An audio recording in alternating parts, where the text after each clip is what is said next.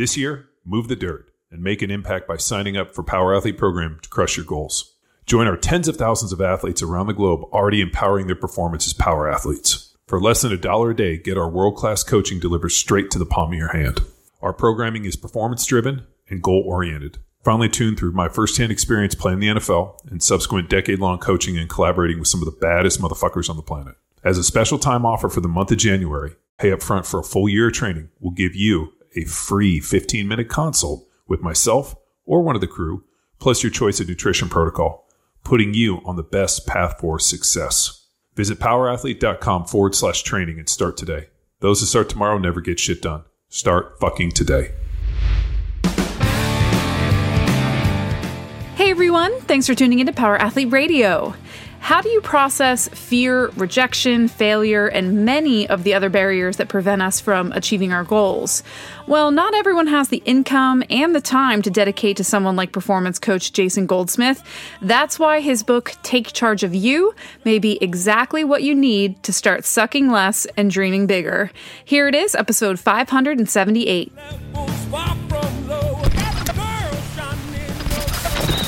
All right, Jason, welcome to Power Athlete Radio. We're excited to have you, man, explore some coaching and different avenues of your experience. I've been taking a gander through Take Charge of You, your recent book, but I know your experience doesn't stop there. If you wouldn't mind introducing yourself to our listeners real quick, and then we'll explore all realms of empowering and taking charge of you. Sounds fantastic. So I'm Jason Goldsmith. I'm what's termed as a performance coach. I've been doing this for the last 11, 12 years, predominantly in golf. So I've been working with elite level athletes in golf since 2010. My very first event was the British Open at St. Andrews with Henrik Stenson. So it's an interesting start to a career that I always joke around that I started at the top and I've been working my way back ever since, which obviously a little bit of a joke, but I've been very fortunate in my career that I've been introduced to some amazing people like Tom House, Deepak Chopra, the co-author of my book that we're going to talk about today, David Novak, and just been able to explore how people learn and then apply that to performance coaching. So hopefully I can have some good insights today for the Power Athlete listeners and help them achieve whatever it is they want to achieve on their road to mastery. Yeah, golf's an extremely interesting sport in the respect of, I mean, it's just you in your silo. And then John and I both come from team sports. So we get the opportunity to feel the charge from each other. And if somebody's down, you pick them up. If you're having an off game, you know, your coaches as a staff can empower you. But then in golf, it's just you're out there alone with your little caddy.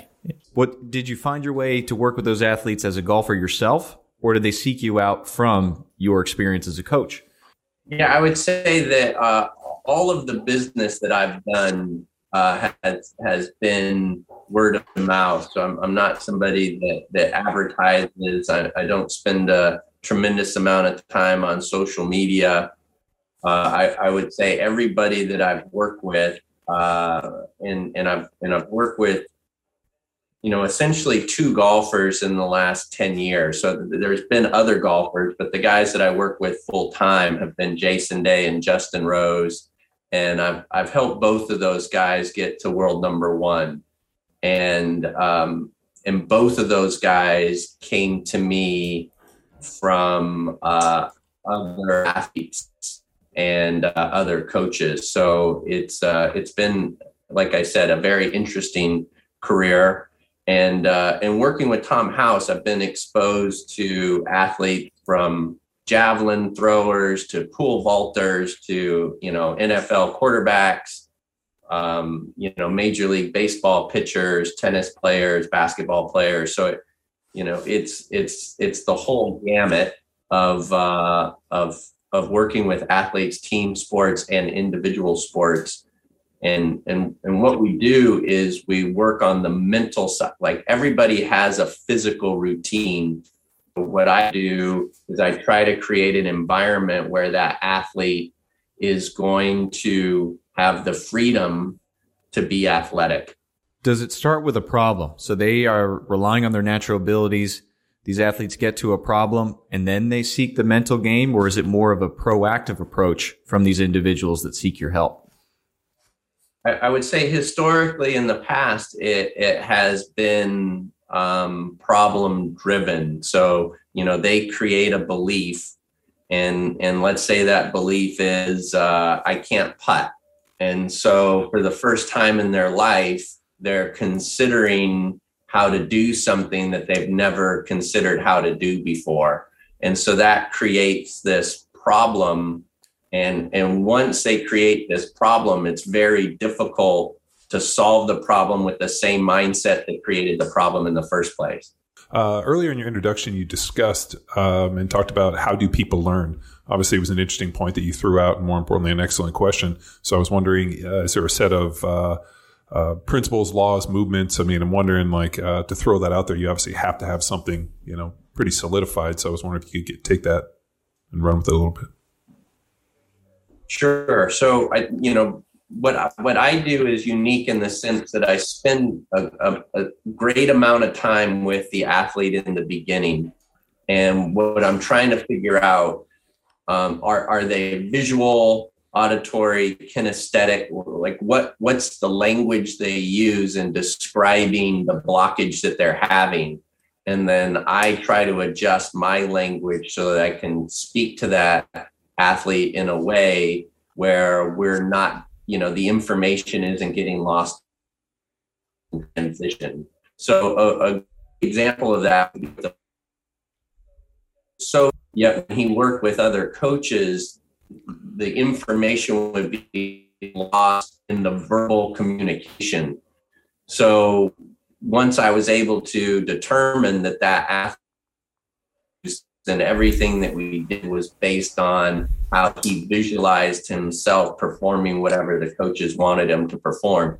The rest of that coaching staff with that Major League Baseball team was really stumped by this athlete because they knew the athlete had the tools, but they just couldn't communicate with the athlete. And so after we were able to determine that the athlete was just this incredible visualizer, then it was really easy for everybody to then communicate using visual cues rather than auditory or kinesthetic cues. Is it pretty standard in golf that, I'm sure golfers have not only swing coaches, but they have coaches that are working to refine their technique. But is it pretty standard that now they have somebody looking to refine the mental aspect of the game? I would say everybody's probably dabbled in it, but very few people have adapted it as part of their daily regimen. So all the athletes that I work with, they take the mental approach as seriously as they take the approach in the gym or working on skill acquisition, any of those things. So, we all understand that if you haven't spent any time with the mental component, then chances are when you're put into the test that you're not going to be able to perform to your highest athletic ability. Sticking with golf, over the years, have you seen the weight room become more and more of a factor with the current professional athlete? Well, absolutely. Bryson DeChambeau is a great example of how, and even before him, you go back to Tiger Woods. Tiger Woods, set the bar very high in changing his body to be able to perform and do things that other golfers, up until that point really hadn't even considered. And Bryson has taken that to even the next level. So, every professional athlete that I know is in the gym and they're working out. I would say golf is maybe a little bit different than other sports in the sense that they're working on functional strength for that very specific action that they're trying to perform. So it's not, Bryson is an exception to that. Like he's trying to create speed and stability for sure, but he's really trying to move that golf ball and change the game. Would you think that maybe was Tiger Woods really the kind of the tipping point where, like when I think of golfers, I'm thinking like Jack Nicholson or Jack Nicklaus and some of these older guys that kind of remind me of my dad a little bit. Just they look like guys that probably had about a dozen martinis at lunch and went out and were just incredible scratch golfers. And now you have like kind of the Tiger Woods, where this kind of young, more athletic individual coming in. And now when I watch golf, it looks a lot more similar to that than what I remember golf when I was a kid. Well, I think you can make that analogy in almost any sport, so if you look at, baseball players or football players back in the day, they don't look anything like the football players or baseball players of the modern era. And I would say golf is no different. Tiger was so dominant that I think everybody was trying to figure out what it was that he was doing. And, obviously his physique was what everybody could see. And so they associated that with his performance. But, I would even say that Tiger is probably the most mentally tough professional athlete of at least my generation. Just incredible what he was able to do on the golf course, and, his ability to use his imagination and visualize what he intended to do, the stuff that nobody else could see. But I think that was, in conjunction with his physique is what allowed him to be so dominant. You look at somebody like Jack, I think, if you were to compare Jack to Tiger, it's obviously very difficult. But, with the modern equipment in the modern golf ball, I think Jack would have been very competitive, for that reason, that he just had this talent and this ability. Maybe didn't look the part, but it didn't mean that he wasn't strong and was able to create the speed needed to hit the golf ball a long way.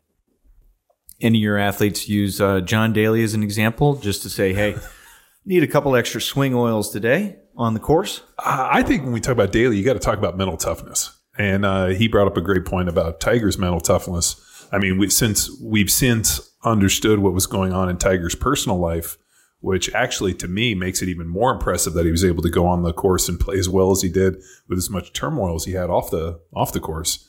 So, that dude is just like the mental fortitude to be able to like compartmentalize all that drama he had in his personal life and go out there and crush the golf ball is amazing. Yeah. John Daly, I don't think he gets the respect that he deserves. His he hit the ball a long way, but I remember early in my career watching John Daly warm up and hit these just amazing little chip shots while he was eating a cheeseburger at the same time. And, it wouldn't have been something that anybody would have, coach would have trained or had an athlete attempt, but it just showed you how incredible, his hands were and how soft his hands were, and his ability to putt. Just an absolute incredible phenom of an athlete. And it just goes to show you that, you have all this talent and you're still able to get the job done. Succeeding despite? Yeah, he's succeeding in spite. In spite of himself. Yeah. But like a lot of times, and we saw this in the NFL, you had guys that were extremely gifted, but they fit within a personality type that allows them, what allows for them their success is kind of this ragged edge, push it to the boundaries, type A, recklessness. And the problem is that doesn't get compartmentalized just on the field or the course or the pitch. It just kind of bleeds into everything. And so it's, Well, yeah. Jason, did you get the opportunity to observe Antonio Brown's behavior during the Jets Tampa Bay Bucks game? I didn't. I did. Yeah. To lay the groundwork here. If you're familiar with Antonio Brown, wide receiver, formerly of the Tampa Bay Buccaneers, is a good way to put it.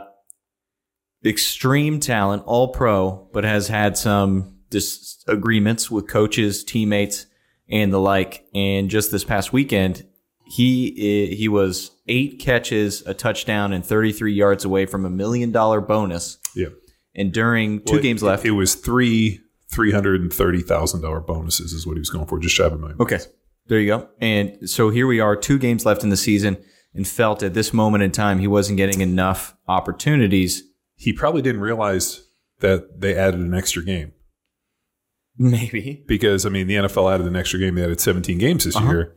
And he could have easily, if he had stayed in the game, got those and then also got the other piece of that. So during the third quarter, Jason, he loses it at a coach and then just starts on his own, walked away later down the sideline and starts taking off his pads.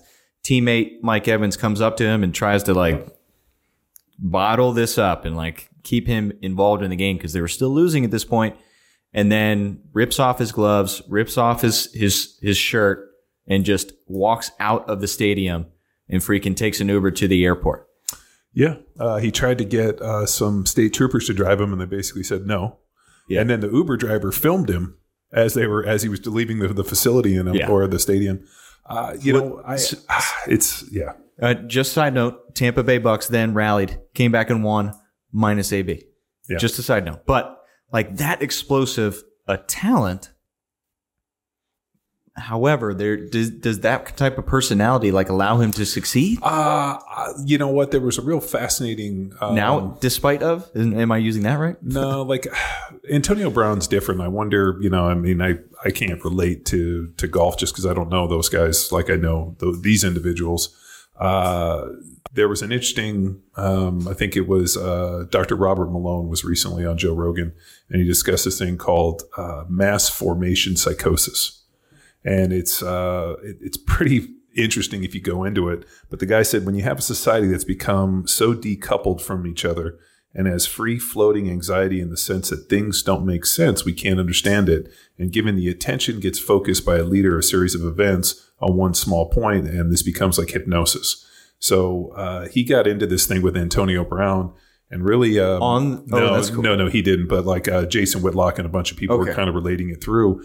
And what they really think is that Antonio Brown lives in his own fantasy world because he's so connected within social media that he doesn't like that everything is this like you're starring in your own drama, your own movie, your own made for TV series. And it's like this. Man, I really think the social media thing is just adding to the fuel to the fire. But he's had such a troubled past. I mean, think about the problems he's had. I mean, think about where he was, not paying people. I mean, assaulting women. I mean, he's had an extremely tumultuous existence, and that's gone on from high school. I mean, think about his college. I mean, everything. If you go back and you look at the guy, I mean, it's been building. So, I mean, is anybody really surprised by this? I guess they were surprised that he acted in line this far in 2 seasons. Well, 2.79 seasons with the Bucs. I mean, but think about it. I mean, that guy's been incredible. He was an incredible receiver for the Steelers. I mean, think about how many places he's played. And if he went to the Raiders, they got rid of him. I mean, he's just like you get to the point where and what's amazing is how many opportunities he's gotten. I mean, I don't know in golf if a guy, maybe a guy like Tiger gets opportunities. But, I mean, he's able to go out there and perform. I mean, even after injuries. Didn't Tiger have a back surgery? And they said, oh, he's done. He'll never came back. He changed his swing and was more dominant. Yeah, I mean, to speak about Antonio Brown, not knowing him, obviously know him from his play. I mean, he's incredibly talented. I think when you start making really bad decisions, I think the issue is that you have bought into this belief system about yourself, and the people that are around you aren't doing a good enough job in bringing you back to reality. And, and so to me, when I hear about people doing things like that, the first thing I think of is, who are the people around them? What's the support group doing? Monday through Saturday, you obviously have this amazingly talented person, that this potential exists, what are you doing to prepare yourself in case something happens so that, in that moment, a better decision is made. And, you know, again, not knowing anything about, you know, who the team around him is or what they're doing to help him. But that would be my first question is, you know, is it what you said? Is he living in this made up fantasy world that he has created? And, you know, and if so, you know, how can you help him, you know, reel back from that? How can you help him become more present and look at the situation from a realistic lens rather than this fantasy lens that maybe he is or maybe he isn't looking through? So what I found is that as people go longer into this, what they do is they start cutting out people that, you know, tend to maybe like keep them more grounded. Like, hey, it's always good to keep people around that, you know, and I saw this as a professional athlete, you know, like where all of a sudden you get a new set of friends and everybody's telling you how great you are. Next thing you know, you start believing, you know, that you are that individual. And I think that a lot of times guys don't want to hear it, or more importantly, they just want to live in their own echo chamber. So they just surround themselves with people that just keep, you know, the emperor's new clothes, you know? And I think with Antonio Brown, he's probably effectively cut out everybody out of his life. And Tom Brady, what I feel was that, I mean, his post-game comments were leaning towards, let's give him the support he needs at this time. Yeah, I mean, I think Tom has got a big heart. I mean, but, you know, look at Tom Brady. I mean, what he and his wife, expectation of performance, right, is through the roof. I mean, and he's, you know, I mean, I don't even know. I mean, when you talk about the greatest athletes on the planet, I mean, he's in that conversation. I mean, the greatest people, whether it be swinging a club, throwing a football, baseball. I mean, there's a conversation for a few of those people. And you have a guy that's figured it out, and he's trying to bring these other guys along. And, you know, I mean, who knows with Antonio Brown? The only thing I'm nervous for him is not necessarily like what happened on Sunday, but what happens, you know, 20, 50, 100 Sundays from now. You know, is that a guy that all of a sudden we're going to look and be like, man, he died in a hotel room in South Florida, you know, which seems to be happening all too often to these NFL players where they just, you know, start having issues and then they start retracting from society. And next thing you know, they end up dead somewhere and with a whole bunch of unexplained answers. So it's a scary deal. And I don't think it's the CTE thing. I don't think it's concussions and the brain injury, because it's always so easy for everybody to be like, oh, it's brain injury. It's brain injury. Honestly, I think a lot of it's the social media and, you know, this idea of like not living in reality. And you've basically created this illusion of who you think that you are. And, you know, and you have all these people that follow you and just contribute to this. And I think there's a psychosis associated with it. And I think we're seeing certain people that can't handle it, just shattered into a million pieces. It's one of the reasons why David and I wrote this book was, you know, the first part of this book is really about adapting a coaching mindset. And obviously the premise of becoming your own best coach, you know, part of that narrative is getting to know who you are. Right. And I think that's probably the critical step that a lot of people never even bother to ask. Like, you know, who am I? What do I want? You know, what do I want to give? You know, what's my purpose? I think for professional athletes, it's difficult because their assumption is their purpose is their sport. And, you know, and a lot of times, you know, that's the thing that obviously, you know, brings them the success and the wealth and everything else. But, you know, if who you are, you know, isn't just that, like, you know, what you are, what you do is more than that, then it's really important, you know. And I think what you said is critical. You know, what Antonio Brown decides to do moving forward is so important for his own health.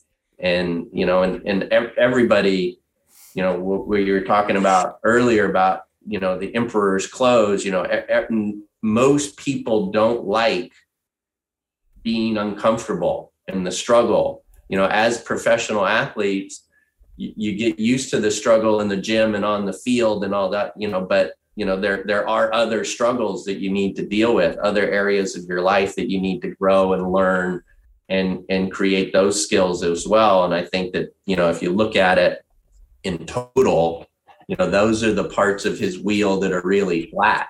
And, you know, and those are the parts of his team, that if he is going to make a change, he is going to have to start to deal with those difficult things, and hopefully come back and be this amazing teammate and athlete, and whatever, son, father, all the other relationship stuff that I'm sure is not as well rounded as it could be. So you bring up a great point about knowing yourself and discussing that in the book.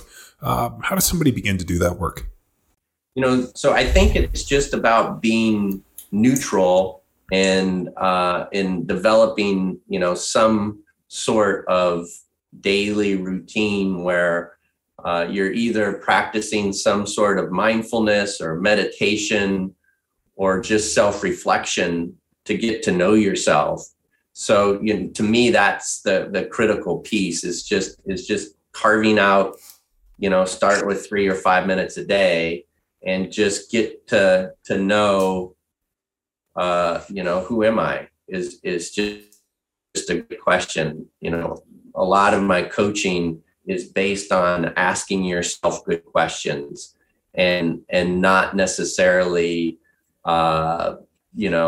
assuming that the first answer that comes to your head is the best answer. For me, I really struggled in school growing up.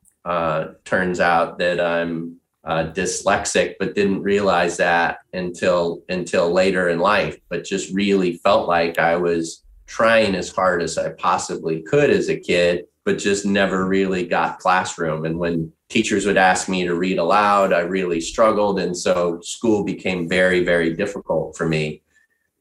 But if I would have allowed that belief to be the one that dictated how my life turned out, then I probably wouldn't have been able to achieve the things that I've been able to achieve in my life. So I think a lot of it is just giving yourself the space to be introspective enough and ask yourself questions, often enough that you realize that you aren't your thoughts and you're not your mind.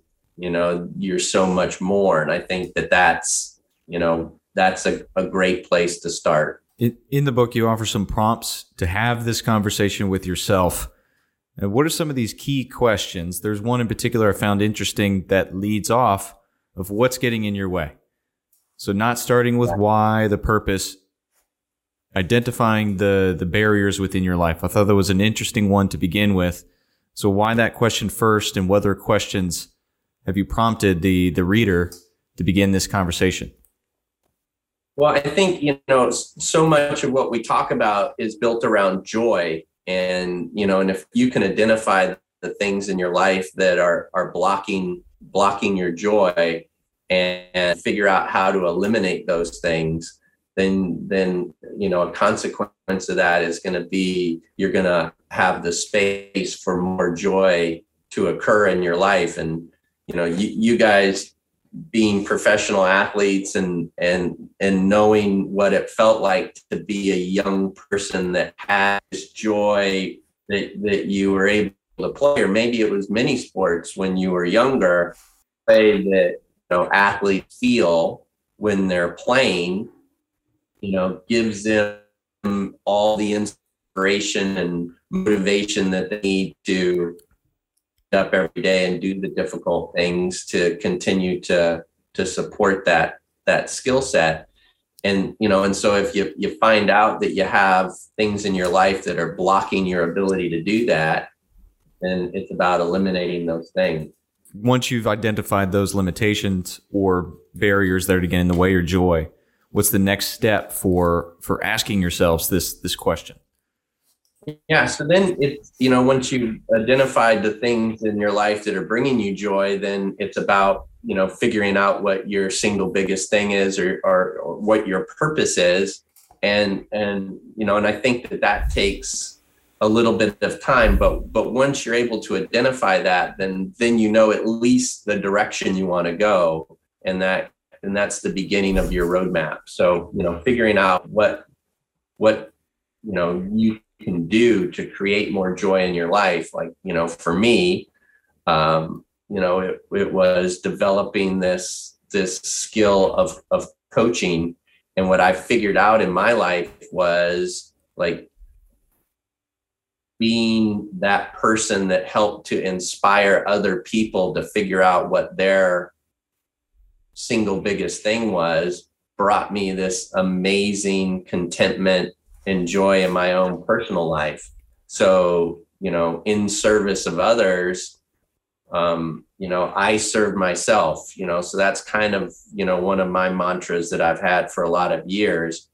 And it's really supported me. I wake up every day and I'm really stoked to be able to go out and help other people, achieve these things that a lot of them didn't think were possible. With sports, athletics, coaching, there's almost this inherent why and reason that you're connected with that brings you to other people. How do you feel this system of question asking or self-analysis carries over to the general population, the everyday man that just happens to lift some weights?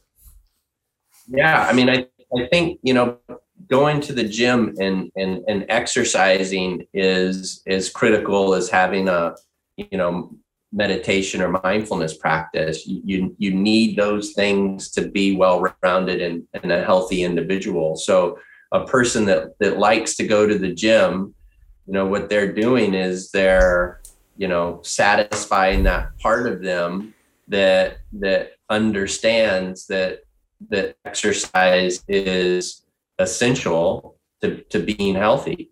So, for me, I think that's a critical piece for everybody that's out there that's, part of your, listening audience. Being in the gym is fantastic because you're satisfying that part of everybody that needs to have a certain amount of exercise a day to be healthy. And, figuring out, okay, does that mean, that there's a higher purpose to this? They might find that out. They might find that their single biggest thing is, coaching other people, or their single biggest thing is, competing, or maybe their single biggest thing, has something to do with nutrition. Who knows? But if going to the gym is providing them with that joy in their life, then, figure out, is there something that they could explore that allows them to get more of that into their life. I think that's what's helped the explosion of the general pop fitness competitions, the weekend warriors, is that sense of accomplishment.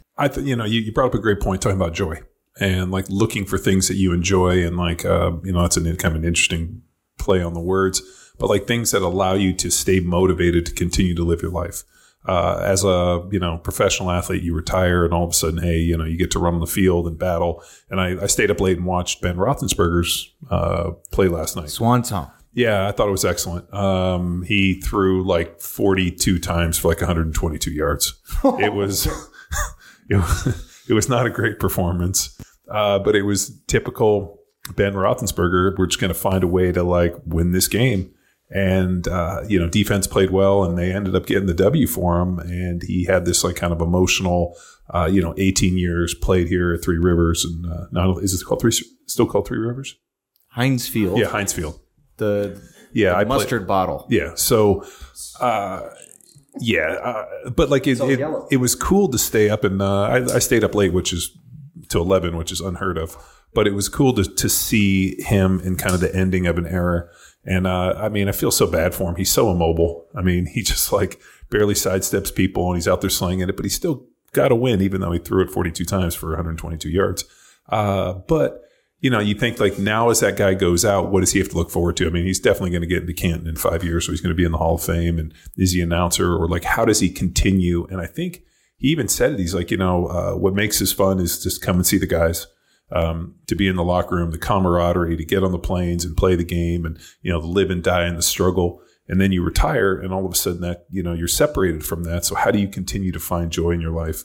And for a lot of people, like how do they continue to live their life past a point where they're no longer at the pinnacle? I mean, golf's one of those sports that you can play forever. I mean, my dad played into his 80s. So not that he was a professional golfer. He actually had like one great hit, which was pretty funny. Every time he played, he's like, I just need one good one. And that got him keep coming back. But like, think about that. Like, I don't get to play football anymore, but then, how do you find other ways to compete and other things to be competitive? Hopefully you don't channel that into your kids and be one of those annoying parents that are out there, screaming at the refs at their 5-year-old basketball game. But, that's an interesting point. Like as people start transitioning, how do you help them understand, more importantly, like how they can find joy and how they can continue to extend to feel like they're still doing something? Well, to me, I think you kind of answered your own question, right? It's taking an inventory of what are the things that bring joy on a regular basis. And obviously, you're doing this radio show, which is bringing you, the same kind of, I'm sure elements of what you got, being on the field. You got this Playboy Mansion. Yeah, Playboy Mansion, playing in the Super Bowl, Radio. Power Athlete Radio. It's right up there. I love it. There has to, right. I mean, there you go. I mean, you see it in your face, right? So, to me, I think, will it ever be the same?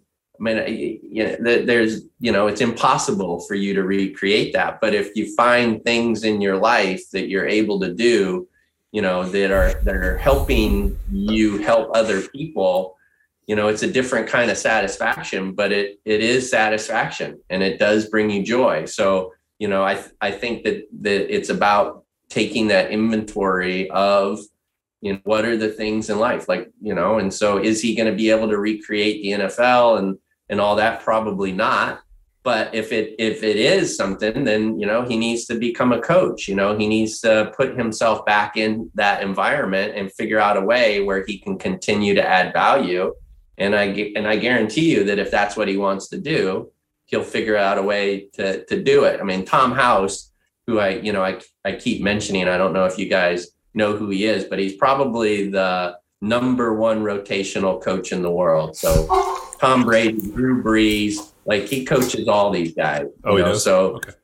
Oh yeah. And so Tom is by far the best throwing coach in the world and probably has been for the last 20. He was Nolan Ryan's pitching coach. He pitched himself, right? He's famous for catching Hank Aaron's, home run and giving it back to him. I mean, he's this amazing coach. And so Tom has this great saying, I could go and find anybody anywhere that wants to be, a famous athlete. He said the difference is they don't need it. When you think about that, when you need to do something, people can't stop you from doing it. Everybody wants all of the accolades and accomplishments and, success and all those kinds of things. But what do you need to do? And me, that's the difference, right? So if Ben figures out what his need is, not his want, but figures out what his need is, then, nobody in the world could stop him from achieving it. Yeah, it was funny. They were talking about his kids are old enough to where they were asking questions and they were like, hey, Dad, how come you got drafted here? How come teams passed you up? And I mean, his kids were like old enough to be able to throw this out there. Well, I recall very vividly his quarterback class: Eli Manning, yep, Phillip Rivers, Ben Roethlisberger. Yeah. Like if Eli didn't go one, I mean, he's Miami of Ohio. I mean, I knew Rivers was thinking Pittsburgh because is it Bill Cowher? Bill Cowher went NC State. Rivers NC State. Like vivid year for me for quarterbacks for some reason. But I mean, Eli Manning was great, and the freaking stock. Of course, he didn't go number one. Yeah, no, it's yeah. I mean, but he lasted longer than all of them. You are correct on that. And I think they said that God, what was it? He's never played in a game, or like it was some crazy stat that like every single game, like a game, I think it was every game 16 he played in, he's never not played in a game where it wasn't trying to go to the playoffs. So like they were looking at it and they're like, like a lot of times teams, I mean, this happened to us in the NFL where you're like, you get eliminated in like week 14 and you still got to go play 15, 16 in week 17. Or week 4 if you're Houston, whatever. Yeah. Thank God I never played on those teams. But, you play, all of a sudden you get eliminated or something happens real late, like in the fourth quarter of the season. And, you're like playing these last couple games knowing you're not going to go to the playoffs. And that, I think they said for Ben, like he had never gone into week 16 not thinking he'd go to the playoffs. And then I think like statistically they got eliminated twice. So, I mean, it's pretty amazing, like the body of work that he's done and, how competitive Pittsburgh has been. I mean, Pittsburgh was always a motherfucker to go play against. It didn't matter who it was. I mean, LeVon Kirkland, who I got to play against, but Pittsburgh was always a team that always played hard. And, when I played in Philly or wherever, I mean, those were always teams that, so it was, it was cool. It was worth staying up and watching it. And then also, having been in his shoes where like all of a sudden you see it ending and to see the look on his face of like, I've had this great career. I've done this. This is how people have known me. And now it's ending and I'm having to leave this. Like, who am I going to be? You'll forever be Ben Roethlisberger. But like, when you're all by yourself and you're driving home in the car or you're, home late at night and you're sitting there by yourself and you realize like, this is how I've identified myself since I was 14 years old. And now I'm in my, what's he on? He's got to be in his late 30s, early 40s. He's got to be in his 40s, pretty close. I mean, that's a difficult thing. Now, Nettie go on and hopefully get on the sports desk and be Terry, Toby, Tommy, and Terry. Big Ben. Yeah, Big Ben. I mean, he could probably do it. I mean, usually the quarterbacks are pretty good. So, I mean, I think when you think of what professional athletes have to do every single day, I think you guys just start to think that that's how everybody else is too.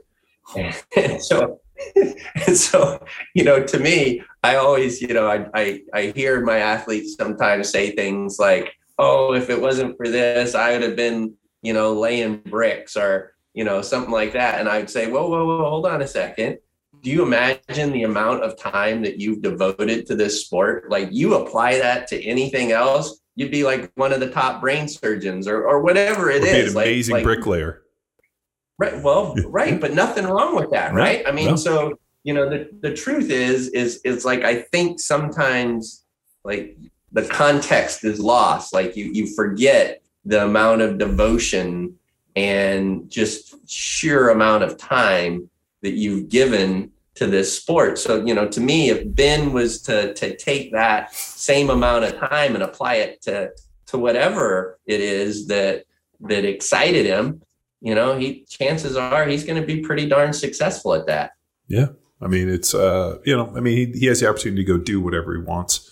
What's so cool is when you see a guy at the end of his career, have the opportunity to go reinvent himself and become somebody brand new. I mean, it's something I've always really strived for, the idea that you don't have to continue to be the same person you were at this point. You can pull the ripcord and go do something else and be a completely different person if you want. And that's the cool part about it. Like he's done this. Now he gets a chance to go do something else. Jason, do you feel there's a difference between like the league telling him he's done and then Ben deciding I'm moving on? Yeah, I mean, I think that, that question has to be answered in his, his heart of hearts, right? I mean, he has to know, when to say when, and physically or, whatever the reason is, it's kind of like, Nolan Ryan not being able to recover, quick enough. I mean, that's the only reason why, he leaves baseball, right, is because he can't recover in the amount of time to play enough games, but it had nothing to do with his ability, so it's like, could Ben, be a quarterback that plays a certain number of downs in, key situation, probably if he wanted to, but that's up to him. What's the role that he wants to play? And, is he willing to play a different role than, not a role as a starter? That's completely up to the athlete, I think. Well, for him, it's kind of a interesting piece that he's entering kind of the end of this era. And I'm sure the team's looking at hey, we got to, try to bring somebody new on. And he's kind of feeling the pressure of okay, I had my chance. How much longer am I going to stay here? And the team feeling like, hey, we can't keep investing in this guy because this isn't our long-term solution. I mean, he's kind of at the end, so it's kind of probably a mutual thing. It's nice that they've let him get to this point because he did have some rough times. He went to rehab and all that, and they stuck with him, so he's done pretty well. Like, didn't he have some like weird, like some scandals early on? I mean, he's legitimately had a 20-year career, 18 years. So to see him kind of get out the other side is pretty good. My favorite Nolan Ryan moment was when he threw at that guy, and then the guy came out and charged him, and Nolan Ryan just smashed him with a right hand. Oh yeah, and got him and just like kicked his ass. And I was like, ooh, look at Nolan Ryan, excellent fighter, like totally ready for it. He had a great rotational coach. He did. He was killing people. Had a great punch. And the hilarious part is when that guy charged him, he probably thought, you know what, I'm going to take this old man. And the dude beat his ass. Just the picture of the Rangers jersey covered in blood. Yeah. And then he continues to pitch. Yeah. I think he'd get kicked out of the game at least in today's day and age. Well, we've effectively sterilized and neutered the games a lot where that stuff doesn't exist anymore.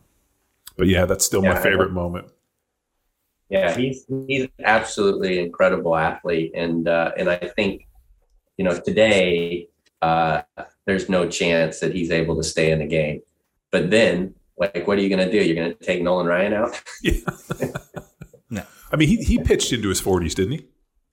Yes, he did. I think he threw his last no-hitter. I want to say he was in his late 40s when he threw his 7th no-hitter. Yeah. So that was incredible. Yeah. It's one of my. Yeah, I remember seeing him sit on the bench. He takes his hat off and he's like completely bald. And I was like, holy shit, that's an old man. Well, yeah, he still goes to Astro games, and he's got a ranch and a beef company now. Good for him. Mm-hmm. Yeah, no, he's just a cowboy who could sling the ball. Tom tells a great story about that 7th no hitter, that he actually calls the no hitter out off the worst warm up and bullpen that he's ever had. And Tom is his pitching coach at the time and thinks that he's quit the game, and Nolan misses the warm up, the national anthem, and goes out and throws 13 pitches and strikes 3 guys out, and comes and sits in the dugout, and he says, "Boys, get me one. That's all we're gonna need today." Calls the no-hitter in the very first inning. Oh shit. And it's an absolutely incredible story. If you ever get a chance to talk to Tom House, have him tell that story, because it's one of my favorite sports stories ever. My other favorite sports story is about the guy who pitched the no-hitter on acid. I don't know this one. Do you know this story? Charles, who's the guy? He baseball player. I guess he pitcher thought it was a day off. Charles, it'll come up, but he tells the story that the guys decided to go party a little bit. He dropped some acid, and then they called him and they're like, "Hey, we need you to pitch." And he's like, "Okay," and shows up. And Todd Ellis. Doc Ellis. And so he goes through this whole deal about how he basically is out there and he thinks he's floating and just starts throwing these pitches and ends up throwing a no-hitter, and he's high on acid. And the story is hysterical to have him tell it. And then they narrated it with cartoons. Oh god. And Doc Ellis, like that Nolan Ryan story is right up there with that Doc Ellis story. Yeah. Just goes to show you, like, talk about attention to detail and mastery. You give some guy, let him drop acid and go out there and like nobody knew it. Well, yeah, mindset. Jason, back to it. We hit conversation. We're entering into mindset. It's Nolan Ryan turning to his boys and just putting his performance on his back. Like, he believes it.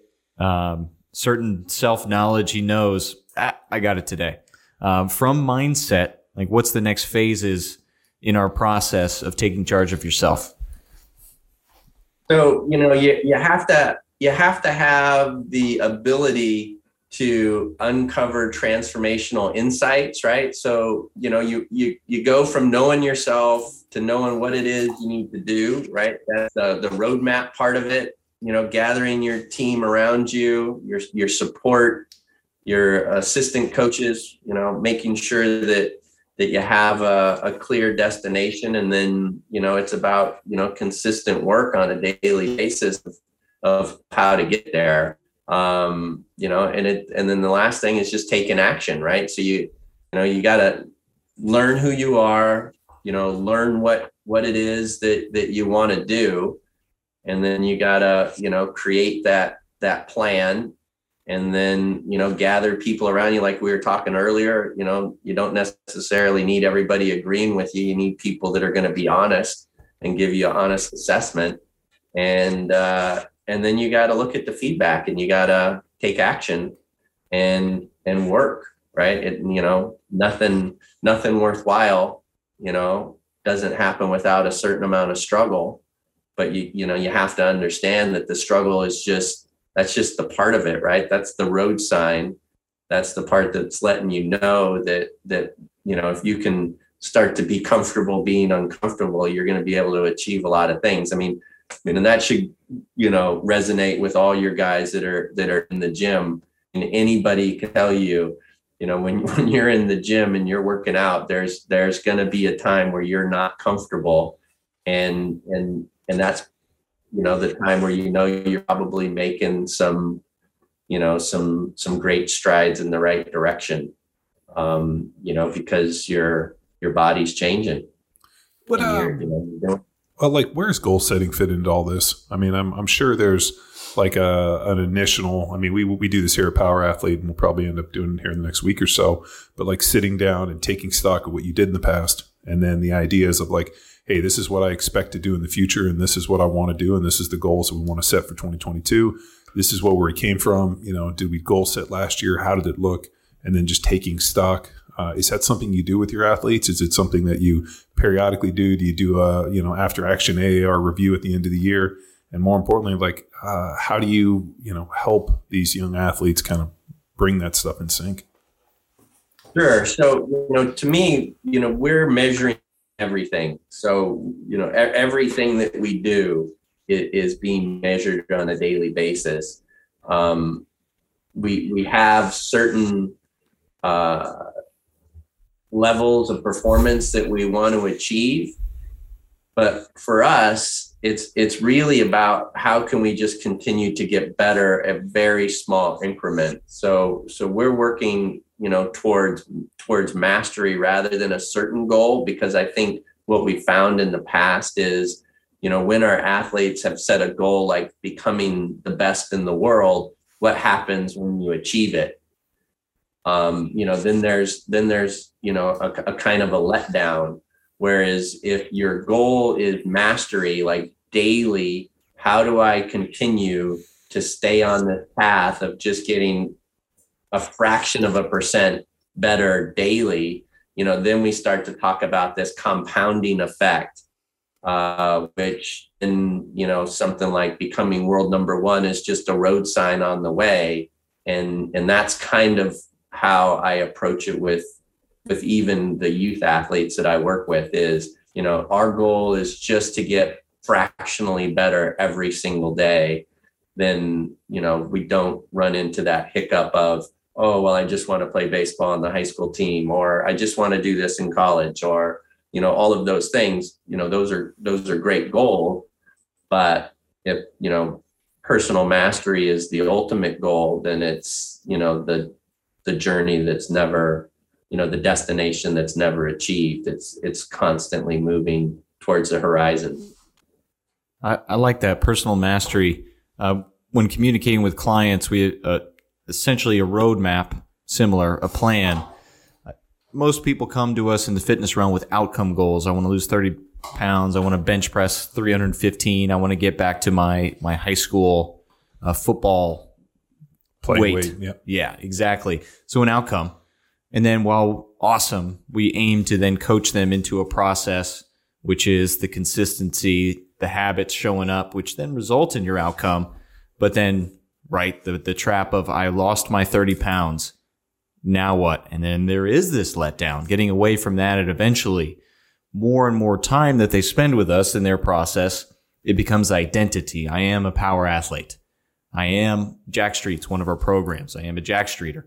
And so it begins more, but I like this personal mastery, meaning that there is this opportunity for their goals, their habits that the weight room provides to have the ripple effect into their lives and hopefully their kids, right? A reverberation of performance that all started with the conversation with themselves, to use a note from Take Charge of You. So, what does being a power athlete mean beyond, those words? I mean, power is obviously like this word that could have so many possible meanings. And athlete, it's the same thing. To me, I started this company called Mustard with Tom, and part of our mission statement is revolutionizing human performance through the power of play. And and to me, to be an athlete is to make sure that every single day there's like an element of play in your life. Power athlete, it's like you're taking that and you're amplifying that message, and so it's how do you create this mission of having people have a certain dedication that they need to have, this discipline, this accountability in their life, and then how do they apply that to every facet of their life, right? So the gym is just one part of their life, but if they applied that power athlete mentality to every aspect of their life, what would the overall arcing life look like? Like, what could they achieve if they had that same level of accountability, discipline, inspiration, motivation, all those things to every other facet of their life? That would be mastery, right? Personal mastery. I think a lot of it comes down to visualization as well. Like that's something that keeps coming up, and when people email us, and we field a ton of contacts and just a ton of like info where people are, hey, this is the usage for the program. This is a problem I'm having. How can you assist in this way? And it's really interesting. One of the things that keeps popping up is people starting to visualize themselves as a power athlete. I never thought of myself in this realm until you extended it.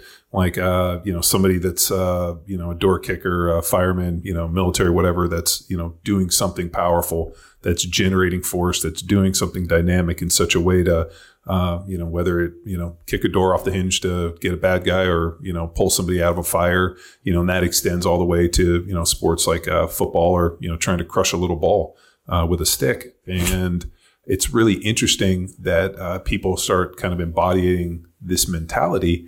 And it's funny when I get these emails, it's like I didn't picture myself like this until I heard the narrative. And this resonates with me in this piece and this thing. And I saw it this way. And it's really always cool to understand the origin story of how they came to us.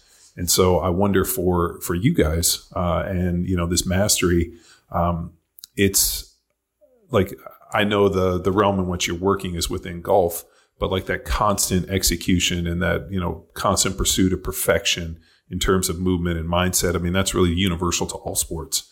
So as you kind of, this is the realm in which you're working, but as you start kind of branching out, how do you see that going? And more importantly, these are all things that are unique to individuals that are searching for mastery. Yeah, and so the co-author of this book is this gentleman named David Novak, who ran the world's largest restaurant chain, so Yum Brands. So it's all the Taco Bell, KFCs, Pizza Huts, and Habit restaurants in the world. I think 35,000 restaurants or something like that. So it's this ginormous brand.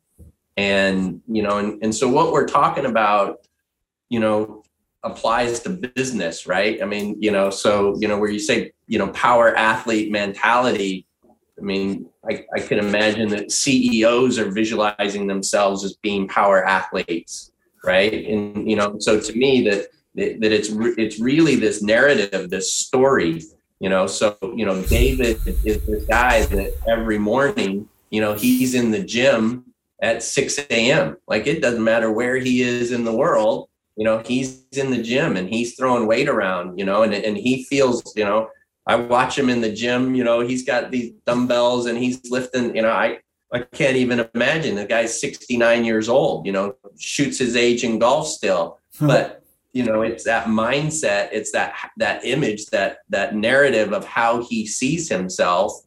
And, and to me, that's the secret sauce, right? If I have an athlete and the athlete hits a putt, and the first thing that athlete says when they hit that putt is, the reason why I missed that putt is X, Y, and Z. A great putter who hits that putt, same putt doesn't go in. The great putter has a completely different narrative. The great putter misses that putt and goes, oh my God, I thought that was going in the hole. I can't imagine that putt didn't go in the hole. Same exact outcome, but they, through the narrative, see it in two completely different ways. So, to me, I think that's the secret sauce, right? When you said you're getting people who are now seeing themselves, visualizing themselves as power athletes, it's the story, right? You've changed their belief system, right? So now they're seeing themselves as a completely different person. So when they're introducing themselves to other people, they're like, hey, Joe, how are you? It's like, I'm great. Well, what's great about your life? Well, I'm a power athlete now. Well, what does that mean to you, right? And then they have this whole story wrapped up in it. I mean, it's life-changing, right? So when you talk about that ripple effect, right, it cannot not have this effect that goes out into the rest of the world. Everybody they have, that they come in contact with is now going to hear that new story about how Joe now sees himself as this disciplined, accountable person. And, it's life-changing. So when I played in the Eagle, when I got drafted to Philadelphia, so I played in Philly for 5 years. And what was interesting is we won a ton of games. I played in three NFC championship games, and we won a ton of games. And when something bad happened or we lost, it was kind of like, man, I can't believe we lost. It was almost as if the earth fell off its axis for us to lose. And if we lose, like this is never going to happen again. And then I went to the Kansas City Chiefs, and all of a sudden something bad would happen, and people would be like, oh, here we go again. And it was this feeling of like, we're destined to lose. And if we win, it's by some off chance. And guys were just waiting on the bad shoe to drop. And it was so weird to me, where I came from a place where, like, if we lost, somebody had to do something fantastic to beat us, or something that wasn't going to happen. Like something improbable happened for us to lose. And then I go to a place where everybody was kind of expecting to lose. And if we did win, we're like, oh my God, we won. How did we do that?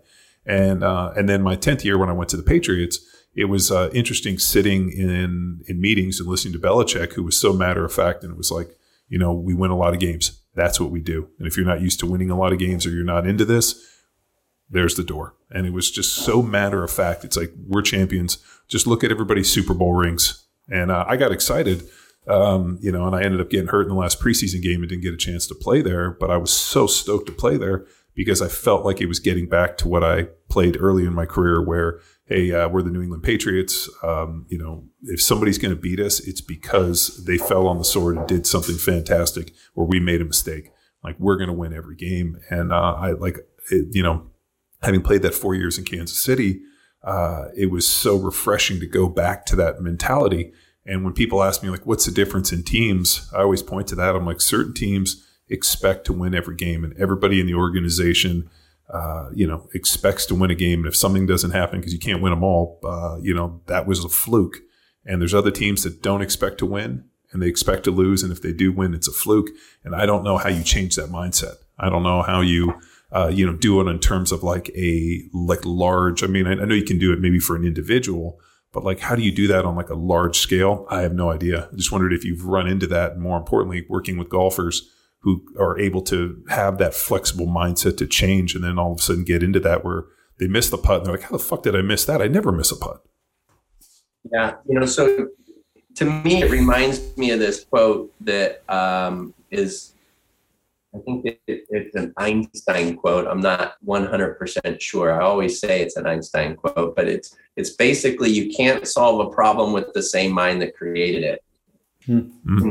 So what happens in our minds is, we go back to this narrative. We tell ourselves this story. And if the story is something's broke, then the story also can't be that we're doing everything that we, right to win, right? So it's two completely different mindsets. And so, what you described at, being in Philadelphia is the environment or the culture was one of, we're successful and this is what we do. Where the culture in the Chiefs was, there's something broken, we need to fix it. And then you went back to the culture of what we do is win.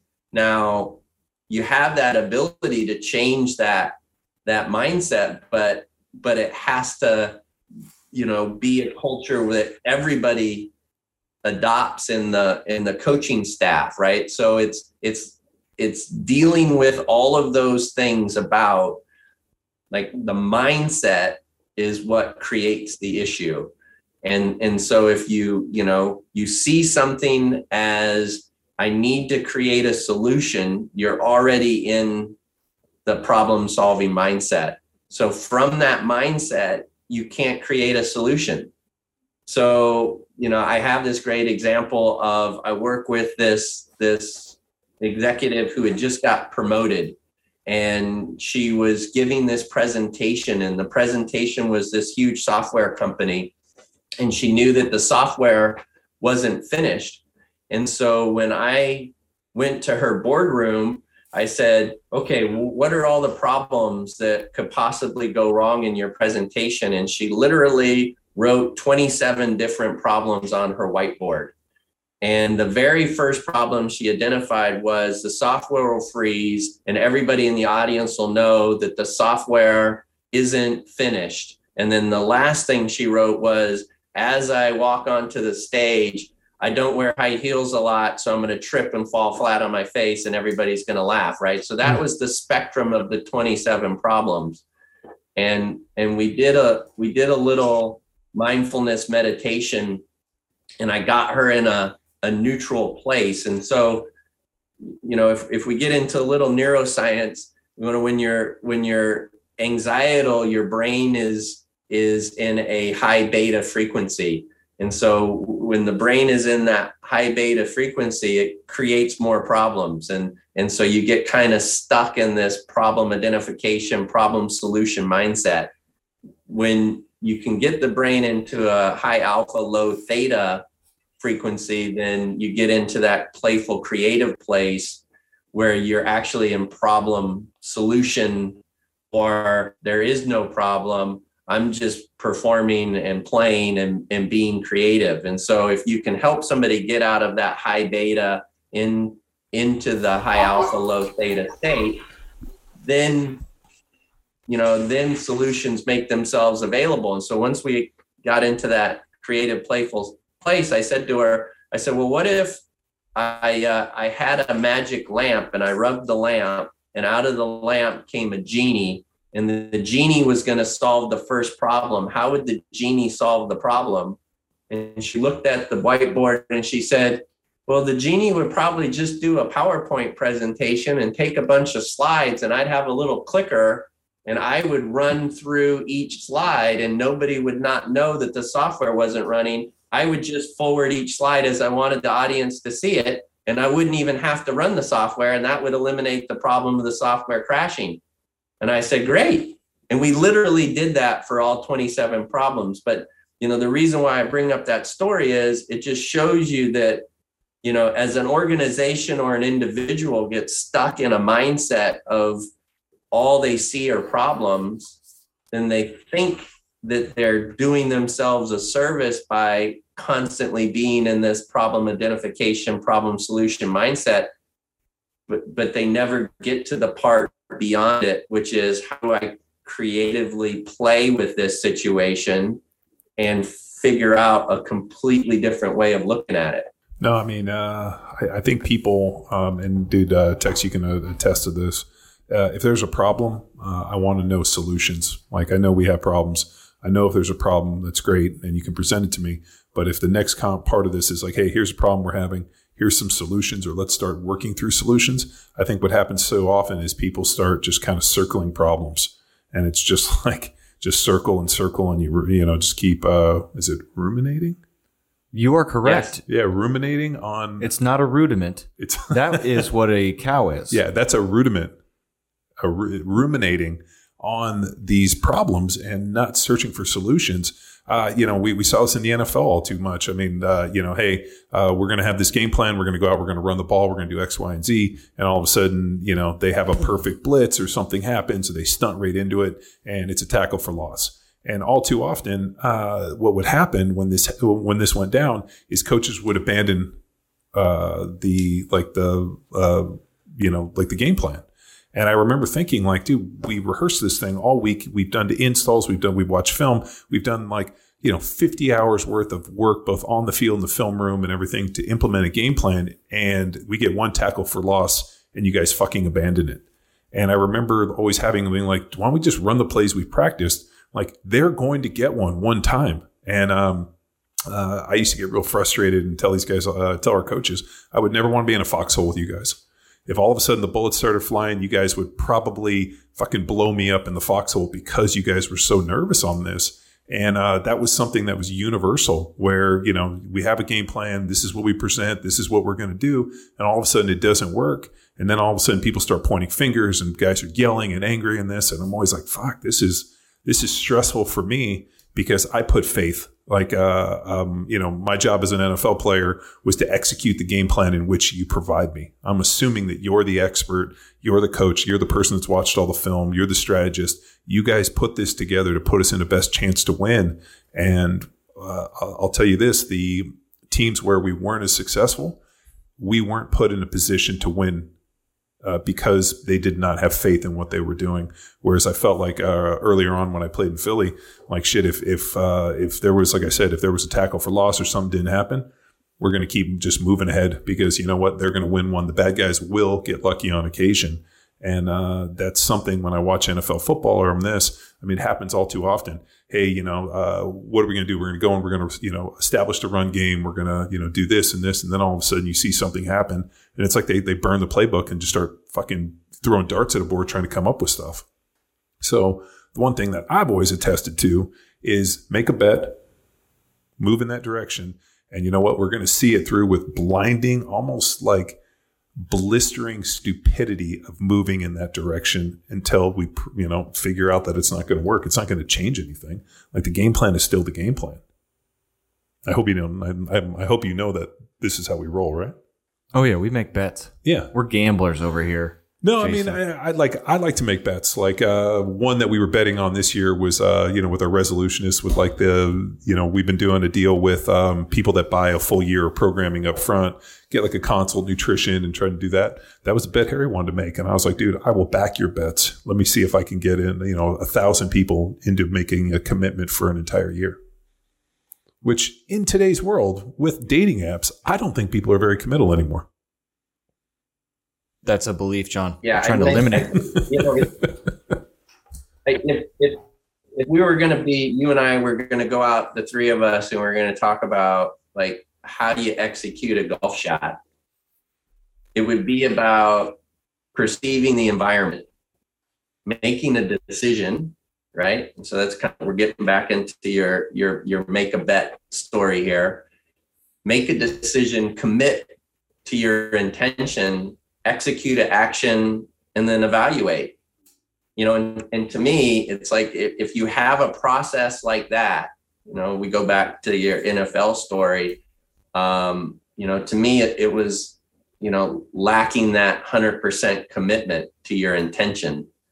And, if people want to change their life, right, they want to be able to see themselves in a completely different light, then what they have to do is they have to commit to that intention, and if that means paying for a year up front, I think that's a great bet. And the reason why I think that's a great bet is when people buy something, and even if that thing is an expensive thing, which I don't know what the cost is, but like, even if it is, the likelihood that they follow through goes up significantly, so I think if people are making a bet on their health, and I can't think of a better bet for somebody to make, right?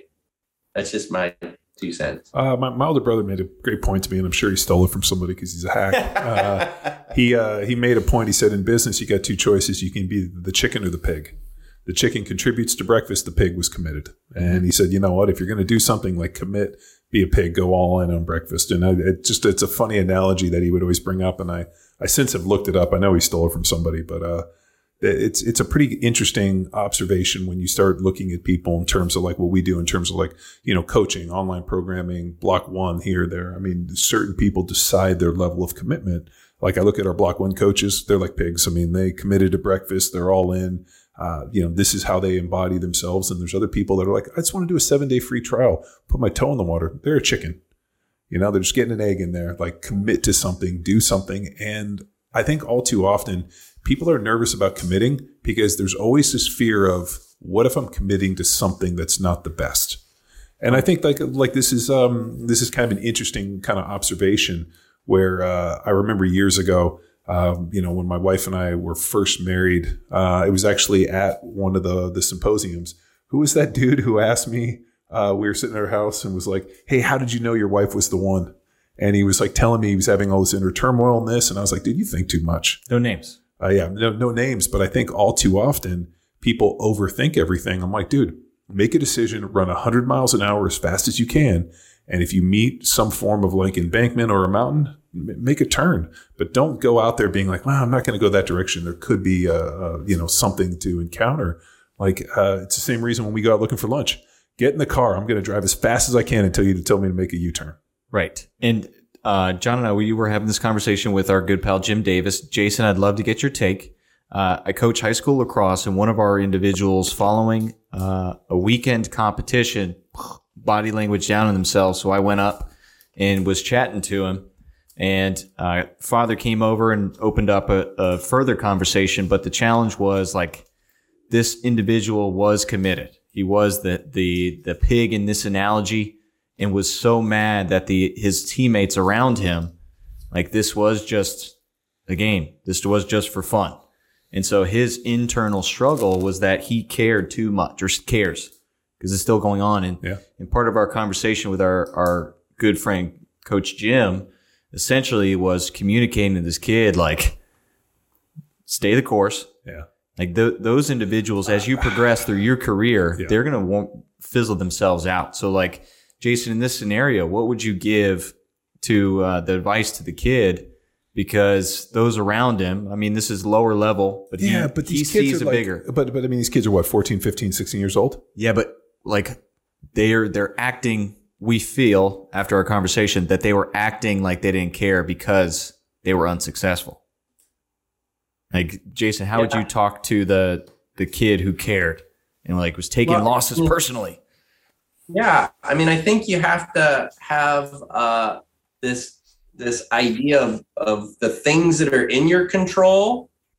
Let's focus on that. The things that are out of your control, they're out of your control, right? So let them go. Don't put your success in a bucket, especially early on, where you're going to get too consumed with what other people are doing, because, that's just the life lesson that you're going to have to learn sooner or later, right? So, focus on what's in your control, take care of the things that are in your control. The things that are out of your control, cut them loose as quick as you can, because they're just wasted energy. I look at everything in how much energy do you have a day? Where are you spending that energy? Is it a productive use of that energy? And, social media, all that stuff that we were talking about earlier, worrying about what your teammates are not doing, are doing, whatever, like, take care of you. You know what it is that you have to do. You take care of your performance. People are going to notice, and you're going to be successful. What the other kids are doing or not doing, that's out of your control. So don't focus on that. Focus on the stuff that you need to do to take care of you. I also think too, you're dealing with kids, ideally as you age, you should start to understand who you are more. Like that's something that I always thought about. Like the person I am today is dramatically different than I was in my 20s and before. And I think as you age, and trials and tribulations and wins and losses and failures and whatnot, you start kind of crafting more like a narrative of who you are. And like, like he was talking about, like sitting down and actually doing the work of like, who am I? What do I want to do? What do I want to accomplish?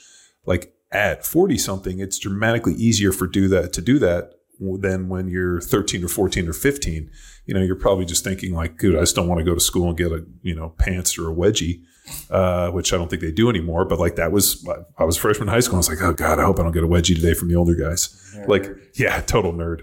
So like those are the things that are worried about. And I think that there's like this feeling or perception of trying to be cool. And that was what I said to Jim. I'm like, these kids have this interesting perception of like, if I act like nothing, I don't care about anything. I'm kind of fit within this cool thing. And as an adult, you're like, no, you want to care. That's how people are successful. And at the end of the day, when people ask me, they were like, oh, how are you successful playing in the NFL? I'm like, I cared from the time to lift weights and to train. It was always important to me. And that never changed. There was never a point where I was like, oh, I'm too cool to do this. Like, it was always important. And so I think what happens when guys are like that, they either change their mindset or they just fizzle out and you're not around them. Eventually you play yourself to a level where everybody gives a shit. And like, that's a really interesting feeling. Cause when I went to college, I was around, let's say we had 80 guys on our team. There was probably 30 or 40 that really cared. There was probably 30 or 40 that didn't really care because they'd already had a scholarship. And, there's, and then all of a sudden you get to the NFL and, there's 52 dudes on the team and there's probably 50 guys that fucking would love to kill to be there. And there's probably 2 guys that are just like, and then they get rid of those guys eventually. So, or they get rid of themselves. Or they get rid of themselves by taking off their jersey and acting like a legit crazy person.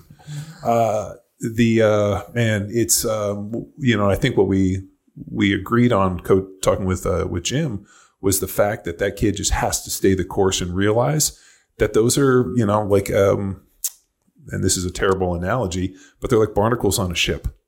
Like ships go out into sea and they travel and they go back and forth in ports and here and whatever. Barnacles happen. And like those barnacles eventually get scraped off. And it's like, that's just the cost of doing business. You're going to run into people like that. And you know what though? They don't stick around very well and they kind of play themselves out. Yeah, I agree.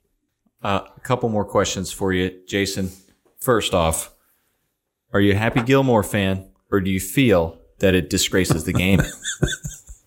No, I love the movie. I think it's a great movie. I would say that if I had I lean to that more than I lean to the person who's trying to have a perfect golf swing. So I would be in the camp of, go out, have fun, enjoy yourself, and don't take yourself too seriously. So what about Caddyshack? Are you more like are you more like Chevy Chase's character, or are you more like Ted Knight? Would you like to think about? Yeah, I would say, yeah, Chevy Chase all the way. There's no doubt in my mind. Like I would say to people, so why is it that I get so wrapped up in instruction of doing something that I, like you said, overanalyze it to the nth degree? To me, I think there has to be a happy, median there where do your technical work, but when you're on the field, you play the game.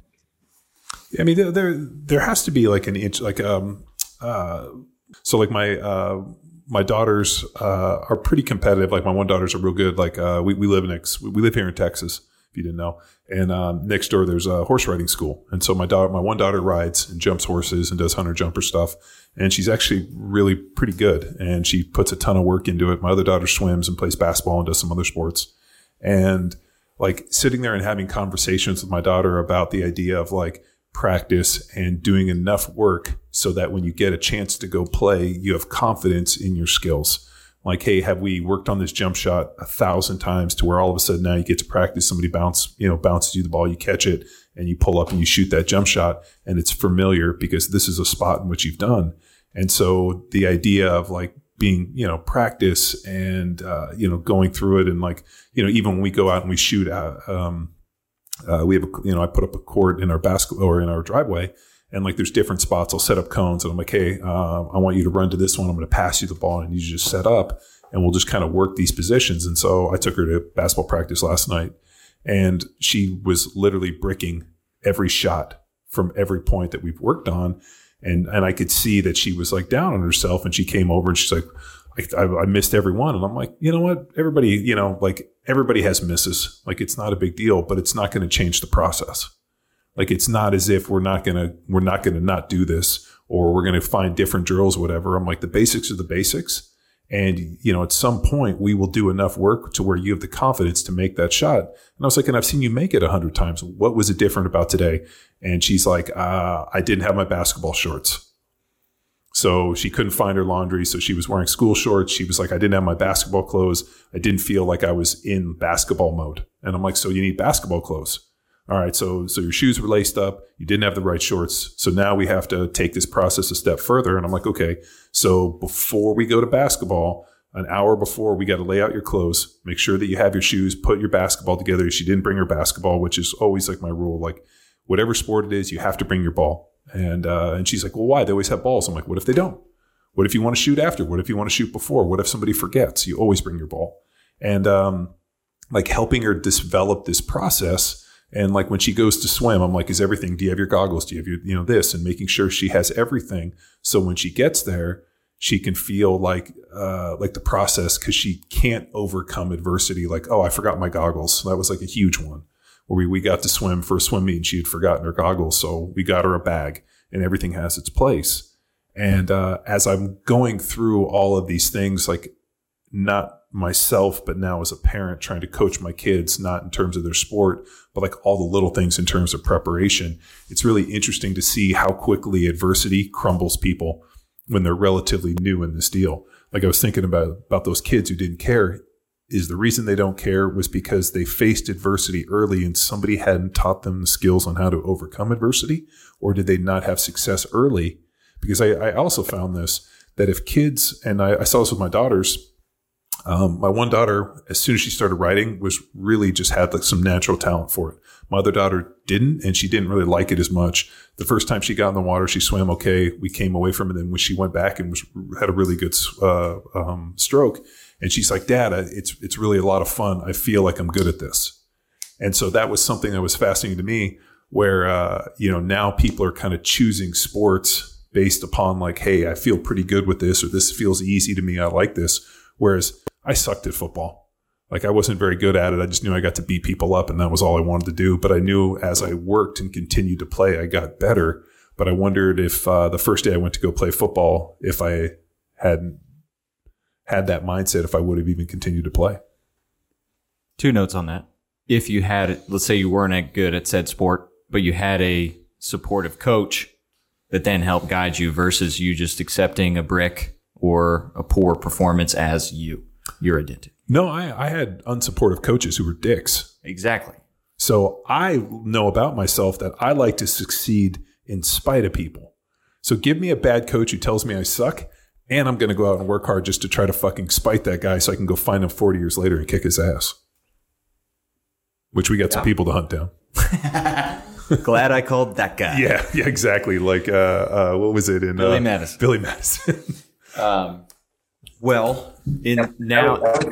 go ahead, Jason. I was just going to say that's the exception to the rule, right? So you would put yourself in the camp of, I think most youth athletes need the support from the coaches. I would say there's, probably a very small group of athletes that are out there that are going to succeed regardless of a support system. But I would say most youth athletes that I come in contact with, if they were to have some unwanted outcome right away, I don't know, if it's just society now, but there's no way that they would continue. And I think that's really scary for sports. Yeah. As a society, I think we need sports. Oh yeah. I do. And coaches. You know what? It's funny. Jason Whitlock, who was one of the sports writers in Kansas City, he's since kind of been shunned by the traditional media because he's extremely outspoken. He's always been we've had him on the podcast. He's always been a really prickly dude, but I really appreciate his perception and the way he analyzes stuff. And his column today was, after the Antonio Brown thing, like, are professional sports really helping us? We used professional athletes as these, storybook characters to look up to, and they were in these incredible role models. And he went through and he talked about, Antonio Brown, and he talked about LeBron James, and just some of the stuff where it's like, you have these guys who are, so quick to, or like the Colin Kaepernicks, who are, trying to, paint this deal, but yet he's taking money from Nike, who's getting shoes made by, communist China that's, using it, for slavery. It's really pretty interesting that, like, he wants to point, but yet the money he's taking from Nike is funded by some of the worst human rights violators on the planet. And so he'll really point out the two-face kind of, disingenuous narrative, a lot of this. But his column was like, has professional sports really melted down into these, these characters that, maybe aren't as positive as we thought? Like, is professional sports really helping society? And for me, reading it, I just go back to like watching NFL films. I mean, I used to love, and I'm sure you've seen it too, where it's like, it's a cold day at Lambeau Field, and they talk about the leap and like the storybook, or like the Nolan Ryan, pitching the the no hitters. I mean, like the interest in terms of like weaving heroic moments in sports into the fabric of America is really, I think, what has made sport great. And it feels like sad to me that somebody would even write a column that our professional sports hurting society because of the individuals. Has social media put such a spotlight on these individuals that now they feel obligated to comment on everything. Whereas before, I don't really care what LeBron James, his social stance on anything is. I don't care about his political, nothing. Like, I want to go out and watch him play at a high level. I want to go out and watch Steph Curry, who... Oh, I thought you were going to say Space Jam 2, and I was like, No, he should have never done that. But if you look like Steph Curry doesn't put himself as a social justice warrior. And I want to go out and I want to watch professional athletes, but I think there's like a feeling now, and even Kareem Abdul-Jabbar, who I've always been a huge fan of, he's really taken that mantle and I think put a lot on these guys that you have the ability because of your station in life to be able to make a change. And I don't know if it's necessarily a positive place to be. Well, Kareem's college coach. Yeah, Wooden. Great teacher. And and I've always liked Kareem. I mean, I am always a fan, other than the fact that, it's an interesting piece, but I think, like you said, people need sports. They need heroes. I enjoy I like the Ryder Cup in golf. I like the teams. I like the team aspect of it. And to me, that's always one of the most fun. I do enjoy watching golf on TV if it's the Ryder Cup, or where I can see the best in the world play the best, because it doesn't matter what the sport is. I want to see the best in the world play on the biggest stage and have the greatest moments, and see what's best in humanity in that way. Mm-hmm. So, if you look at youth sports, I mean, what's the percentage of youth athletes that go on to play sports, professionally? It's so minute, right? But the lessons learned are the part that I think our society can't live without, right? So, soccer, football, basketball, baseball, tennis, doesn't matter what the sport is, the youth athlete is learning how to deal with adversity and learning how to deal with failure. And I think in understanding the concept of, teamwork, or in individual sports, the discipline and all the things that go along with having to be self-motivated, to me, those are the things that our society, I don't think, can survive without. So, to me, it's easy for me to see this really small percentage of professional athletes that get all this negative publicity and just kind of shrug my shoulders and say, okay, well, that's just going to happen, with any large sample group. You're going to have, both sides of the spectrum represented. But overall, sports in total, are doing this amazing thing for our society. So I can't imagine my life without sports growing up. All right, final question, Jason. In line with Happy Gilmore and Chubbs Peterson, who's your favorite fictional coach of all time? Fictional coach of all time. Wow. I don't have a good answer for you. Fictional coach. What is it in A Wonderful Life? What's the name of the angel that shows them the past and present? Clarence, the angel that gets his wings when the bell rings. That's what I'm going to go with. Oh, how about that? Wow, A Wonderful Life with Jimmy Stewart. Yeah, Jimmy Stewart. Yep. But I was going to say Jimmy Stewart, and I'm like, isn't that a race car driver too? Yeah, it is. I'm going, and we've had this discussion before. I know. Any Given Sunday. Any Given Sunday, Al Pacino? Yeah, Al Pacino. Any Given Sunday. It's a game about inches.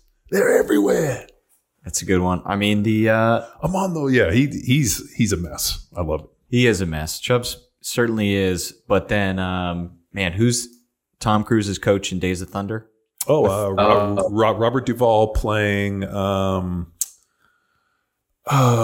God. Well, I know it's Robert Duvall. I just can't remember the name. The Magic Wheels. That's that's a mind trickery. I appreciate. It was Rowdy Burns, Cole Trickle, and Harry Hogg. Harry Hogg? Yeah, Harry Hogg. Okay. Yeah. Chubbs is easily my go-to. But Harry Hogg also. You know who I also did like? I did like Gene Hackman in Hoosiers. Yeah. Like the fact that like he like makes those kids, like teaches them the basics, and like I thought that was another great movie. Yeah, holding them to high expectation, whether they had that pro. He didn't suck up to that one. Well, the All-Star. And my favorite one is when he brings them out there and the kids are all nervous, and he goes out and he has them measure the height of the rim, and he's like, "What does it say?" He's like 10 feet. Dude, he's like, great. "Isn't that what we play on?" And like that was like that moment. I don't know if that was true or where they got that from, but whoever wrote that, like that was, I still remember that and like think about that. Like as we would run out there and like you go play in all these different stadiums and here and there, and I always remember thinking like it's 100 yards. It's 100 yards. It's 53 yards sideline to sideline. It's 100 yards. And that moment from Hoosiers. Yeah, great movie. One of my favorite sports movies, I don't know if you guys remember the cycling movie Breaking Away. Oh, yes. About the two brothers? Yeah. No. It was the kid who falls in love with the girl from Italy. And so he decides that he wants to be this Italian cyclist. Oh, so I don't think I know this one. It's about these guys that grow up in this small town, and they have a rock quarry. Isn't there two of them? I thought they were brothers, but like there's one guy who was like, was it like his buddy who was like kind of pushed him, and the one guy was more gifted? Okay, yeah, I have seen that. Yeah, it's a great, and then I'll say there's one other movie that I think is what's the wrestling movie? Vision Quest. There you go. That's my favorite sports movie. It's one of ours. So much so that we had Matthew Modine on the podcast. To talk, dude. That was so awesome. And the funny part is he's like, "Hey, I'm out in LA. I only got a few minutes." So we get him on, and I think he was surprised that we had all seen Vision Quest as many times, but then he also got into the fact that he was in Full Metal Jacket, which completely blows my mind. But Jason, I'm going to send you the podcast. It's very good. And he goes into like the backstory, the book, and then the expectations of the character and like what he was going after. In line with Vision Quest. Vision Quest is my favorite like pre-game speech when he says he's not going to the match and he goes and visits. Yeah, his cook. The cook comes and he's getting dressed up and shaved, and he gives him like the Pele talk. Yeah, that was chilling in terms of fiction. Like best pregame, I'm going Miracle. Kurt Russell, of course, but man. I mean, think about how many great sports movies there are, and the problem is if you don't have sports, how are you going to have great sports movies? You got to have great moments. Mm-hmm. I mean, the theme of a good sports movie is an underdog. Yeah. Like haven't seen it yet, but Kurt Warner, they came out with a bio movie about Kurt Warner, the best undrafted QB of all time. Mm-hmm. I haven't seen it yet, but I will. Dick Vermeil. Yeah. Untouchable with Dick Vermeil. Dick Vermeil has been portrayed in a lot of movies. Well, when we were in, so it was Greg Kennard who played Dick Vermeil. So when they were prepping for that movie, Invincible, he came and hung out and introduced us. And they're like, Dick Vermeil's like, they're making a movie about me. And we're like, and then the funny part was, because I played in Philly, I knew Vince Papale. And like he was like a crowd favorite. Like whenever we went to autograph signings or everything, he'd always show up, and he was always a gregarious, like very cool cat. And I never got a chance to talk to him after the movie. But hey, I mean, you get Marky Mark to play you, and you get Greg Kinnear to play Dick Vermeil, and that time in Philly was pretty cool. Yeah, that's an awesome movie too. Is there any golf movie where you're like, man, this is great? Are you a Tin Cup fan? I like Tin Cup as a movie. I mean, I wouldn't say that necessarily there's a golf movie that does it for me. I don't know. Other than Happy Gilmore. Yeah, I mean, I do. Yeah, and Caddyshack, I like all of them. I think they're great movies, but it's not like Vision Quest or some of those other movies. Like what about Kevin Costner in For the Love of the Game? So I loved Kevin Costner in Field of Dreams and Bull Durham. Field of Dreams to me is still one of my favorite movies. Just the fact that Terrence Mann and that whole thing of finding his dad and all that, like incredible movie. And then they, obviously goes and plays Bull Durham or does Bull Durham, but then comes out with that For the Love of the Game, which is like the aging pitcher, which I think was probably like the Nolan Ryan story, really, Yeah, I don't know if it wasn't, but it's a great movie. What was that? $1 Million Arm? Did you guys see that movie? I did. John Hamm, yeah. You guys, so the coach that's in that movie is actually Tom Hanks. So it's a story based on Tom having this agent come to him and say, I have this idea. We're going to take 2 kids from India that have never played baseball. You think you could coach them to get signed by a major league team? And he does it in 10 months. Were they cricket players? Yeah. They were obviously cricket players. Yeah. Have you ever watched a cricket game? Yes. For more than a minute? No. My God. First of all, they go on for days. I can't remember. This was years ago. It was like on the Ocho, ESPN 8. But I clicked on one day and there was 100,000 people at the game somewhere in India. I mean, the field is enormous. I was I don't even know what the hell was going on. I mean, dude, the guy hit the ball and was running back and forth between this pin. It was unbelievable to watch. And I just couldn't imagine, dude, you got to look at it. There were hundreds of thousands of spectators. I mean, I'm is that everywhere you go into India, there's just so many people that it's there's guys playing pickup soccer. There's 100,000 people watching. It was enormous. Well, you just brought up the Ocho, another fictional coach from Dodgeball. God, that's Patches O'Houlihan. The best part of that whole movie is Lance Armstrong when he's when after I almost died from cancer for the 3rd time and I finally climbed back on the bike. But I'm sure it's something that's really meaningful to you. Yeah. And Chuck Norris, that was good. Yeah. Oh God, that is a good. I heard of this guy named Don Bradman. So you brought up cricket. So Don Bradman was this batter from Australia that might be the greatest athlete ever in the history of sports. Wow. In the sense that he only struck out once in his career and it was his last at bat. So a Hall of Fame career in cricket would be 55-60% batting average. His batting average was 99.7 something because he had the last at bat was the only time he ever struck out in his career. It's amazing. Yeah, you guys should look him up. And he had to end his career on his biggest failure. He probably just fucking broke a thing and walked off and said, fuck this, I'm done. But there's a similar wrestling story where a dude went undefeated and then lost his final match. Yeah, that was the Russian. God, what is that? That was in the Olympics. I thought it was an American. Gable? No. I think it's Gable. No? No. Yeah, I don't know. Lost his final college match, maybe. I forget, man. There's some story like that. Yeah. Well, thanks for bringing it up and then leaving us hanging with.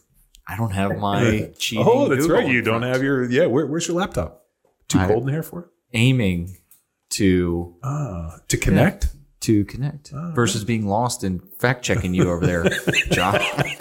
I'm like, check that right now. But yeah, Jason, the take charge of you.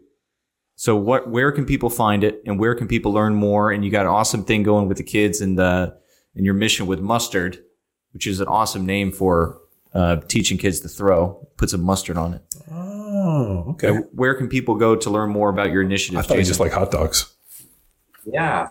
Well, it's interesting, but that was one of the reasons behind naming the tech company Mustard. So we started with baseball throwing. Eventually, we'll do all sports, and the idea is to give parents access to elite level coaching, from their device. As far as Take Charge of You, you can go to takechargeofyou.com. You can pre-order the book. Our idea is to start this revolution of self-coaching, to empower people to achieve things that they didn't think was possible by coaching themselves. And that's really every day. That's what I get up, right? I get up and I get to coach, youth athletes and executives and professional athletes. And hopefully this book impart some of this knowledge and help some people figure out a way to achieve some things that they didn't think were possible. Excellent. Well, cool. No doubt. Well, thanks for joining us on Power Athlete Radio. Thank you. Yeah. Thank you. No, I appreciate it. That was great. Thanks, guys. And hopefully we have a bunch of power athletes out there, seeing themselves in different ways. And like you said, being the pig, getting committed. Yeah, no, that's what it's all about. Yeah, we'll keep beating on them, and hopefully we can get them over there. So thanks for tuning in. Now it's time for you to empower your performance. You can find Coach Jason Goldsmith on Instagram at Coach Jason Gold. Until next time, bye! Drive on, driver.